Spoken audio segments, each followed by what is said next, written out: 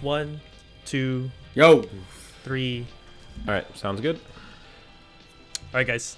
Ready? Yep. Man, Steph Curry makes history. The Lakers are looking for a Westbrook trade.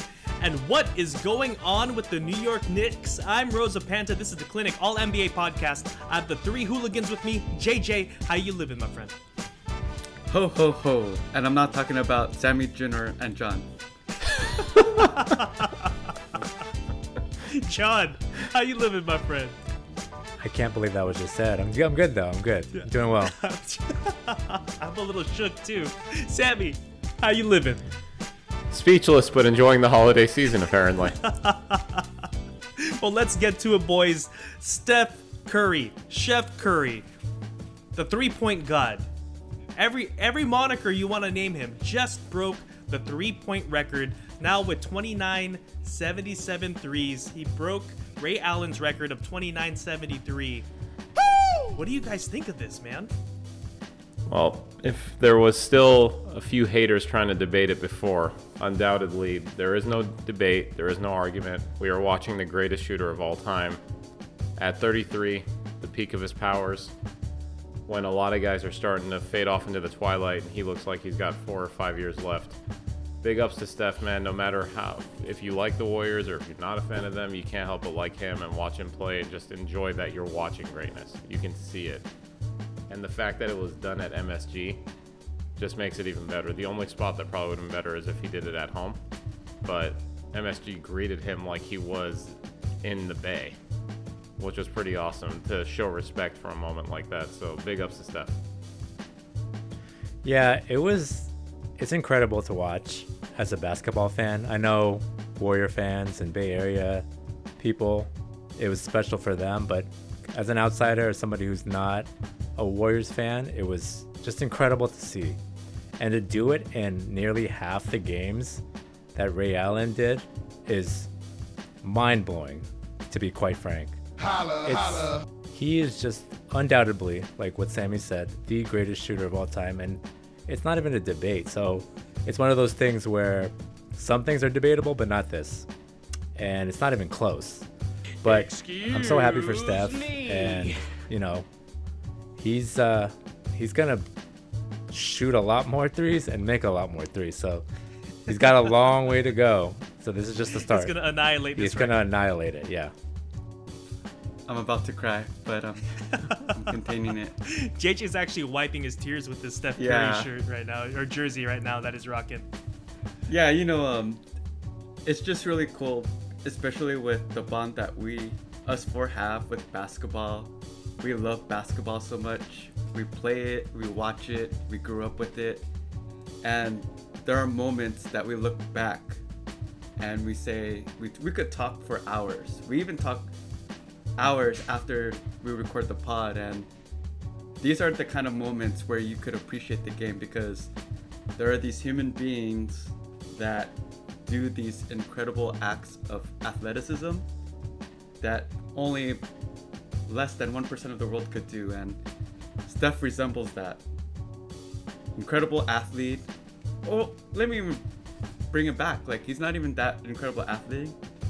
He has developed the skill set of shooting where it just seems like it's so easy. And I know the TNT crew says it's effortless, right?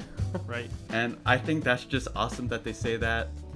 As a Warrior fan, I always thought, man, if I lived in Chicago and I saw MJ, that would be so great. I'm jealous of John because he grew up watching Magic and Kobe, and to call Steph our own here at home in the Bay Area, it's just a dream come true, to be quite frank. So props to Steph. Let me wipe my tears. And we were on the text feed after this happened, and JJ put it kind of beautifully. He said that we were having a debate whether or not Steph is over Kobe or Kobe is over Steph. And JJ was like, basically saying that to him, Steph Curry, is up there because, after Jordan, we were sort of just wanting more, right? We wanted someone to pull us into basketball, and Steph Curry was that for us, especially here in the Bay Area. just as a little factoid here, this is Steph Curry's current career stats with shooting. His percentages from the field, 47.5. From 3-point, 43.1. From the free throw line, his 90.7. Oh. That means that this guy, his split at the end of his career might be 48, 40, and 90, which is absolutely ridiculous shooting over the course of his career. We're not just talking about just a single season, and people give props to 50, 40, 90 seasons all the time. This dude is going to be close to that for his career. It's absolutely incredible. Yeah. And the one other thing that I think a lot of people forget, even probably all of us sometimes, well, outside of, I don't want to speak for our Warriors fans here, is just how many ankle injuries he had early in his career, and that things easily could have gone in another way. And it's a combination to me of a couple things. One is clearly his own work ethic and his dedication.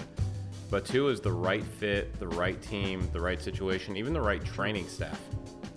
Because if he stays healthy, a player like this is transcendent. He's going to be great no matter what. But there is no way that there was a better fit than putting him with Steve Kerr, with that training staff, with that front office. Perfect. This is when there's a beautiful mesh of player and organization, and you get the maximum output from the player, and we all benefit as fans.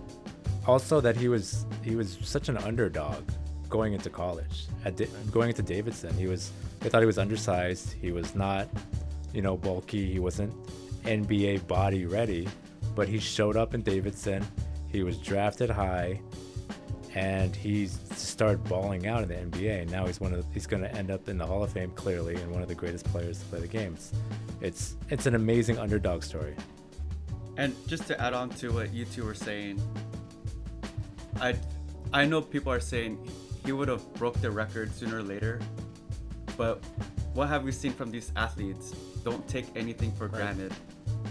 That's like the main thing. Like Derrick Rose, after his first MVP, there was so much promise. You have Penny, you have Grant Hill, you have all like countless names, and you never want to take these special players for granted. Right? True. Yeah, I agree. And with you talking about his work ethic, I just wanted to point out that with his ankles, the training staff actually saw a problem with the way that he was running. So he literally had to recreate the way that he runs around the court, and we all know how much running he does per game with his off-ball movement. So that's a testament to just his greatness. Another factoid, in the tunnel after the game, Steph Curry pulls out the Rolexes for Draymond Green and Andre Iguodala. So do you guys think this is an appropriate gift for him breaking the record? Definitely. I mean, those guys in particular have been on the ride with him the whole time. And so I know that part of it was the assist amounts, but I'm sure there was more to it than that. It was funny that KD tweeted asking for his. You can afford it. Get your own damn Rolex. But. Come on. Get it from Kyrie at the Whole Foods off of Broadway. Steph Curry is sending a G-Shock or a Timex. Anyway, I'm going to move on to the next topic here. We're actually going to put a team under the clinic microscope, and it was actually the team that the Warriors took down. It's the New York Knicks. They are 12-16, 12th in the East. They recently have 7 losses in their last 8 games. They've had, the 23rd most difficult schedule, the 24th most difficult schedule thus far.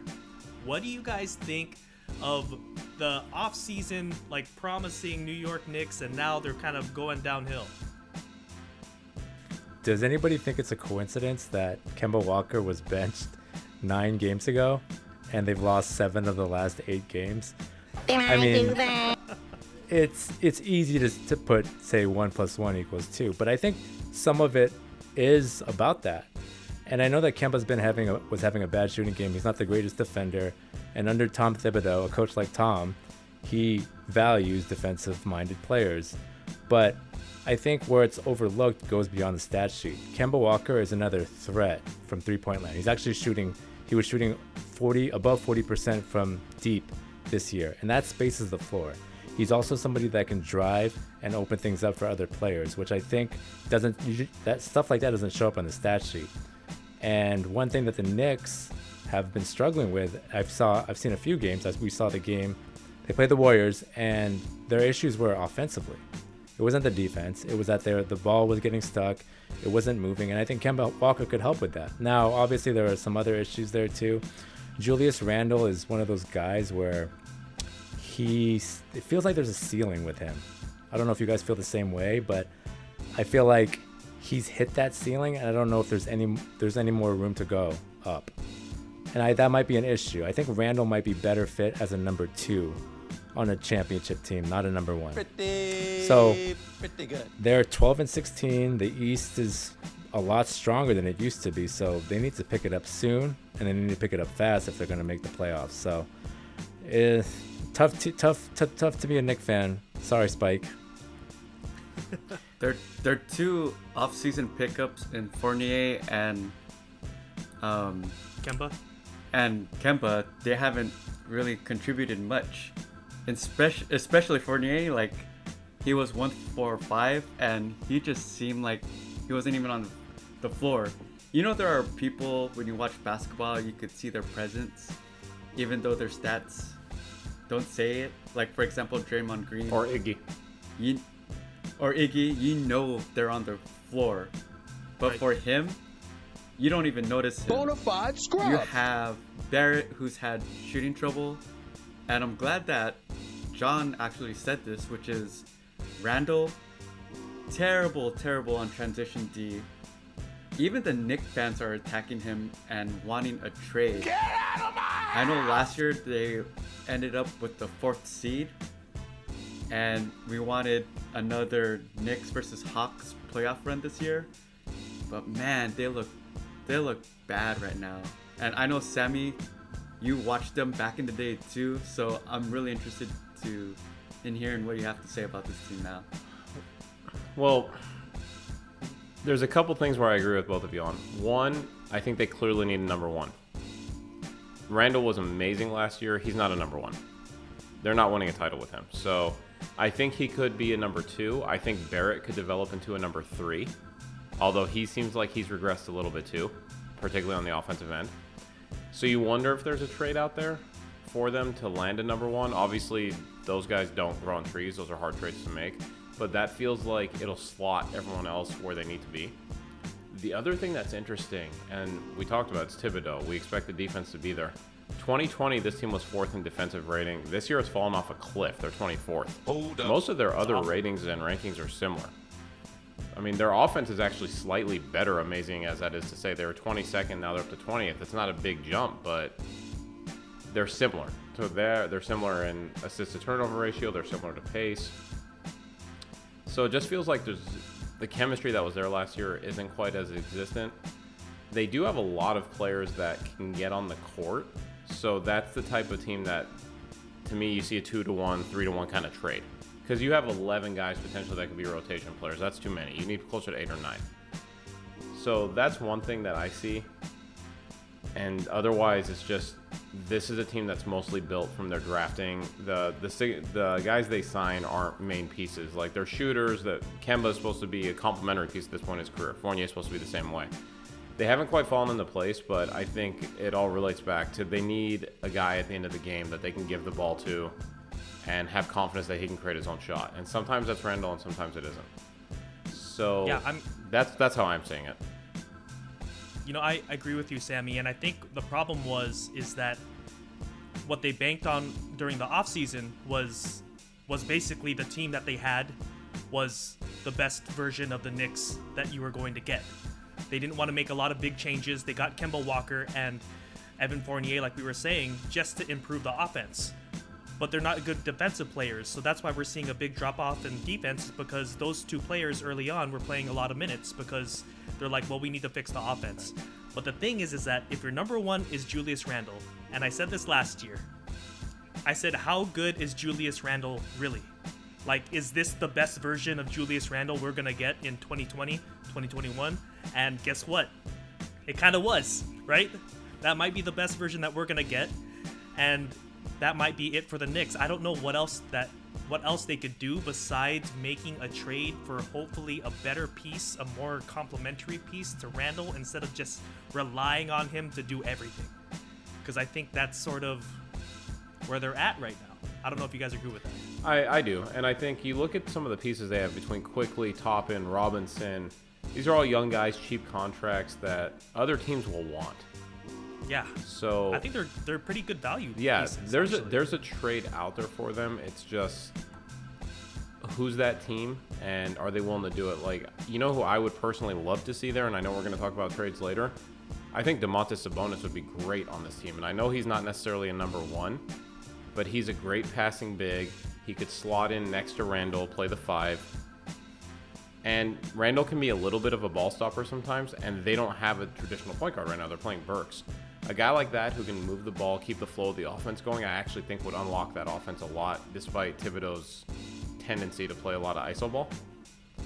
So right. I think that might be the kind of player they need. I don't think Sabonis is a 1, but I think he would drastically improve that team's offensive flow.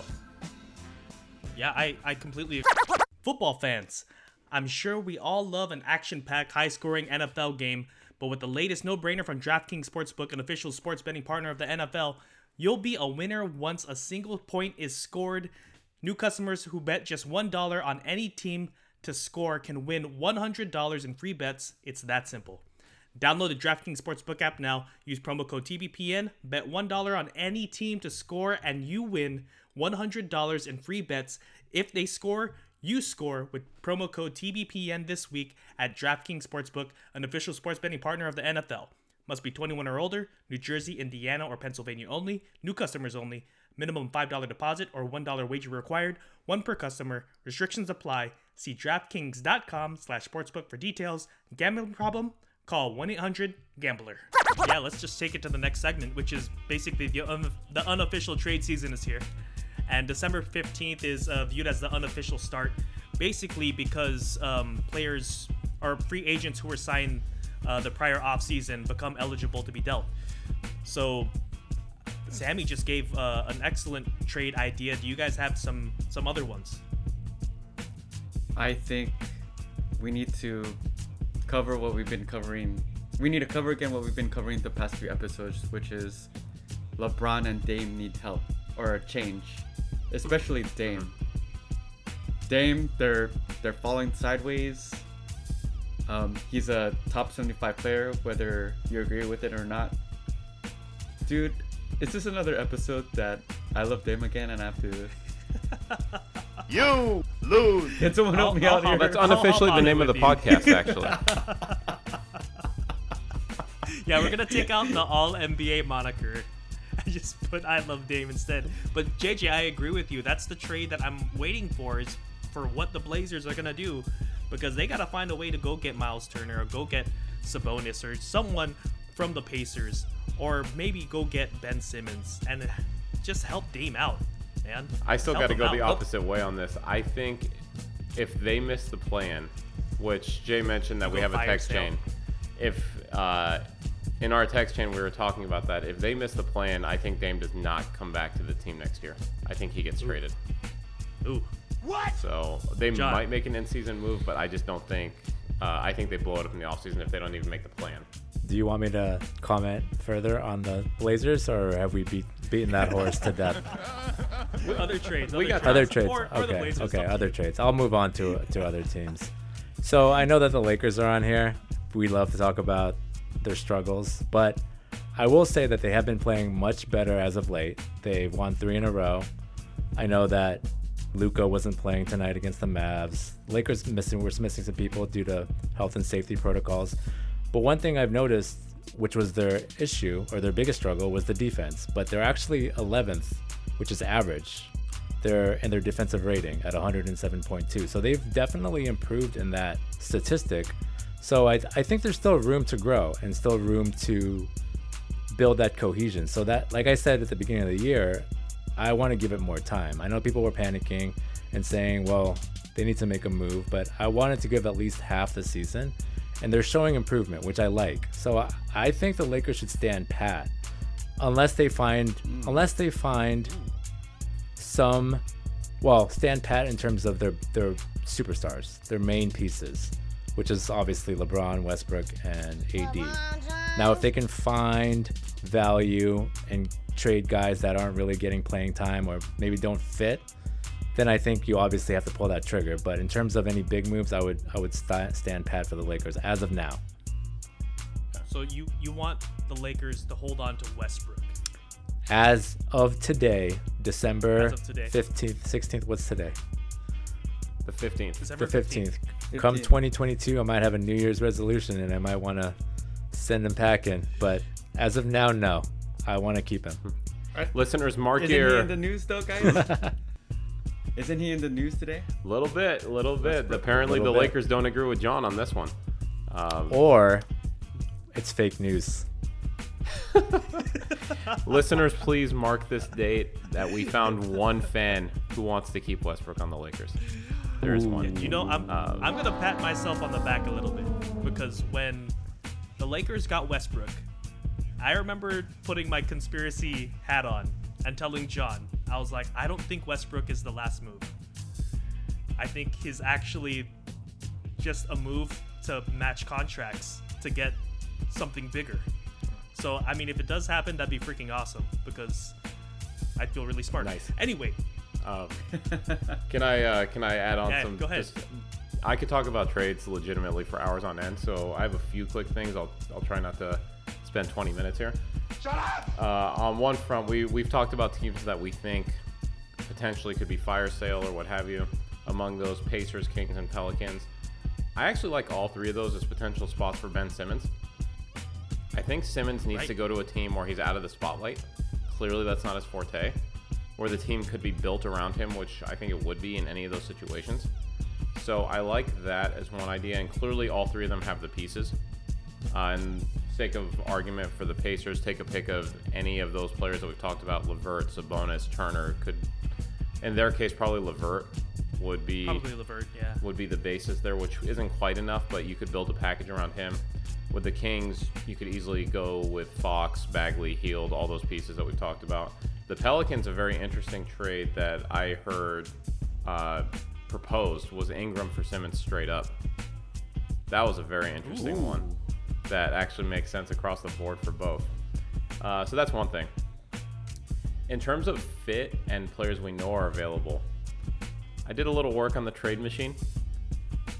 And there's an interesting one that I wanted to ask our Warrior fans here about.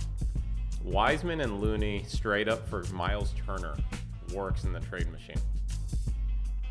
And I feel like Miles Turner could actually really fit the Warriors quite nicely, actually better than Sabonis. He's that interior shot blocking presence. He can step out, hit the occasional three, doesn't necessarily need the ball in his hands, because as much as I just was talking about how much I love Sabonis' game, I don't think he fits there because he needs the ball more to be a creator, which obviously isn't happening in Golden State.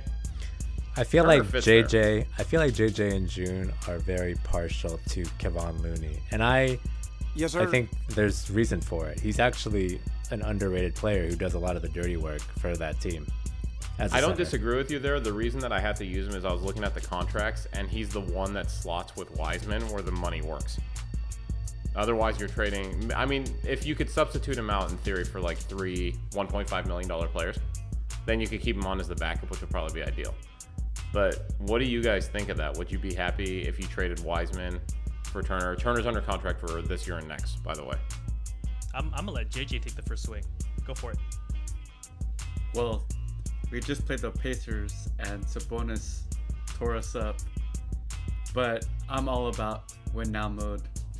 Windows close. We all know that. And we need to capitalize on Steph Curry's career, Draymond, and Klay. I think they're just going to wait and see how Klay and Wiseman come back. But, like, I love that Sammy talked about defense, especially in the center position, because I feel that Wiseman was a defensive liability last year. His plus and minus was worse on the team. Even Oubre had a better plus minus. Ouch. Hell no! Ouch. Michael Jordan is laughing at you right now. True. While JJ's giving the crying Jordan face. You know, JJ is completely right. Kayvon Looney is actually weirdly important to the team as far as solidifying the 5 spot. And if Steve Kerr feels like it's an upgrade to get Miles Turner and that it's not going to harm the chemistry at all, because the bad part about shipping off Looney is that you literally lose years of chemistry. And if there's anything that we know about the Golden State Warriors is that everything is almost predicated on knowing exactly what the other teammate is going to do. And Looney has been very, very predictable, very solid. He doesn't make a lot of mistakes. It's just that he's a high, what is that? Low ceiling, high floor kind of guy. Floor. So yeah, you could sub him out and substitute Damian Lee, JTA, and Bielitsa with Wiseman, and then you would keep him. I love Bielitsa. See, that's the problem. There's so much depth, good depth on that team that no matter how you construct this trade, you're having to unload good players. So, but that's another one. Just throwing it out there. I just wanted to see what you guys thought of Turner fitting on the Warriors. Let me conclude by saying, in the playoffs, when it matters, you have Aiden, you have Embiid, and you have Giannis. Mm-hmm. Who is going to play defense on those dudes? That was kind of my point of emphasis for looking at this kind of trade. Hold up. My only counter to that is if it ain't broke, don't fix it. And as a Laker fan, after winning in the bubble in 2020, I know that was special circumstances. Pelinka the general manager, decided to not re-sign Dwight and added Schroeder and Montrezl Harrell, trying to counter some other moves that other teams made. But like June said, chemistry is extremely important. Knowing where guys are going to be on the court when you're making a certain pass, making cuts, is super undervalued. We always look at big names. We always look at, the stats. We don't look at the intangibles, and I think that's extremely important. Yeah, I agree. And all right, I'm gonna move on to our next topic here. And Bleacher Report has a report on contenders and their weaknesses and their odds. And basically, what I want you guys to do is basically tell me if they're reaching or it's accurate. I have some examples here, like the Brooklyn Nets. They have the lack of scoring depth. The Warriors, they have unremarkable options up front. The Bucks have the Brook Lopez absence. Basically, the team and their problem. What do you guys think of this list? What stands out to you? Well, I'll pick one or two to focus on. I'm actually going to go to Utah. Bleacher Report pointed out their weakness as wing defense. I think that's a slight weakness of theirs, but the elephant in the room with them is that the defensive player of the year in the regular season is a total liability defensively in the playoffs, that being Rudy. And we've seen this year after year after year. Yeah. They have to prove it in the playoffs, and the problem is, as good as he is in the regular season, they can't post him up. They can't use him to punish other teams. True. And so the Clippers did it last year. They were down 2-0. They put in Batum and started him at center, and all of a sudden they ran Gobert off the floor. So they need to solve that problem. And it's weird to say that about a guy who's, again, the defensive player of the year in the regular season. But I don't think as constructed they're going to get past the second round because of that. So in that case, I think that's by far the biggest issue. It's bigger than wing defense. Yeah, I'm going to agree with you. Absolutely. I'm going to quote Kevin Durant again. It's funny that the defensive player of the year gets hunted during the playoffs, and that's Rudy Exactly. Gobert. So what about, are there any other picks here? I'm going to go with Duncan Robinson and his struggles, only because the Heat paid him $90 million for 5 years, which is a lot of money. And I know that there's some bad contracts out there. Michael Porter Jr. comes to mind. But if you're paying somebody $90 million, and not just the money, but the length of time, 5 years, you're kind of strapped. And this year he's shooting 37% from the field and 33% from three, which are both downgrades from 2020. 2020, he was shooting 40% from field goal and 41% from 3-point in 2020. So downgrade across the board, and he's a key piece. He's a starter for the Heat. He spaces the floor, and if he's not playing well, that's going to affect the other aspects. Even though the Heat are playing well, he is going to be one of those guys that's going to have to step it up if they're going to have a chance to compete in the East and also for a title. Yeah, I agree with everything that you said there. I think the Miami Heat, like, everyone sort of picks them as like their sleeper in the East, and Duncan Robinson has to be a big part of their success this year. For me, I'm actually going to pick the 76ers here and the Ben Simmons-less defense. And the reason why I'm picking them is because currently they're, 20th on defense right now. And so obviously there is a problem there. But the thing that they're not taking into consideration is that Ben Simmons is a huge trade piece. It's not currently, it's a problem that's current, but it might not be a problem later on if they can move Ben Simmons for some more pieces. I mean, how much money is really sitting there, right? That they could use to match it with other stuff. So I don't. That was my pick, actually, the 76ers. Yeah. Because absolutely. It's not even just Ben Simmons is not there playing and that's a trade piece, but Embiid is playing crazy minutes right now. Oh, right. And he's had injury issues. So what's going to happen when it comes to playoffs? Ooh. And he got injured in the playoffs last year. He played through it. Give him all the credit for the toughness, but this is clearly someone who needs to be playing close to 30 minutes a night max, just based on durability. Right. You know, these are all interesting points, but I'm going to move us on to our last segment here. And RJ is going to hit us off with our predictions here. I'm going to give us a quick breakdown off of our, like, basically what the scoreboard is. Sammy is in first place here. Is 5-1 with predictions. I'm second place, 4-2. JJ and John are tied at 2 and 4. So RJ, you got some games for us to predict? We have the Warriors at Celtics. Sammy, who do you have? So I'm going to go a little contrarian here. I'm actually going to take the Celtics. And the reason I'm saying that is because as focused as the Warriors normally are, I'm sure they will be on a level. You're coming down from a historical accomplishment in the most famous arena in the league. I feel like there's going to be just a little bit of an emotional letdown in this game. And so I think the Celtics will take advantage. I know it's blasphemy on this podcast. That is blasphemous! There's got to be some emotional letdown after the last game because it was literally one of the greatest accomplishments in history that the team got to witness. And they're still on the road. They're still traveling. So I see a little bit of a letdown here, and I think Boston takes this game. Sammy being a party pooper. JJ, who do you have? I always bet on the Warriors.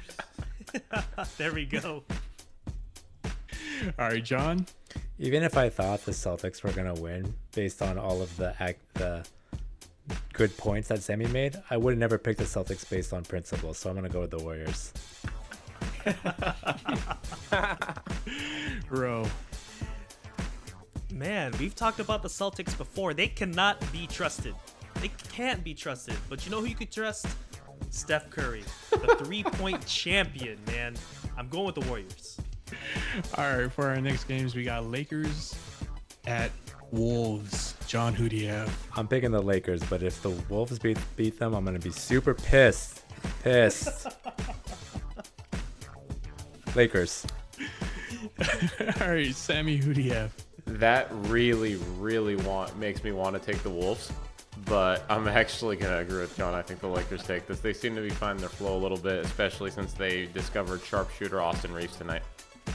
My boy. Caruso's replacement, baby. Let's go. JJ. Just for entertainment's sake, I'll pick the Wolves, and D'Lo's gonna blow up. Now we know why exactly. Now we know why JJ's 2 and 4. Bro, who You're do right. you have, my You're man? right. Dang, Sammy took my point, man. Bringing up Austin Reeves. I gotta go Lakers, man. Going Lakers.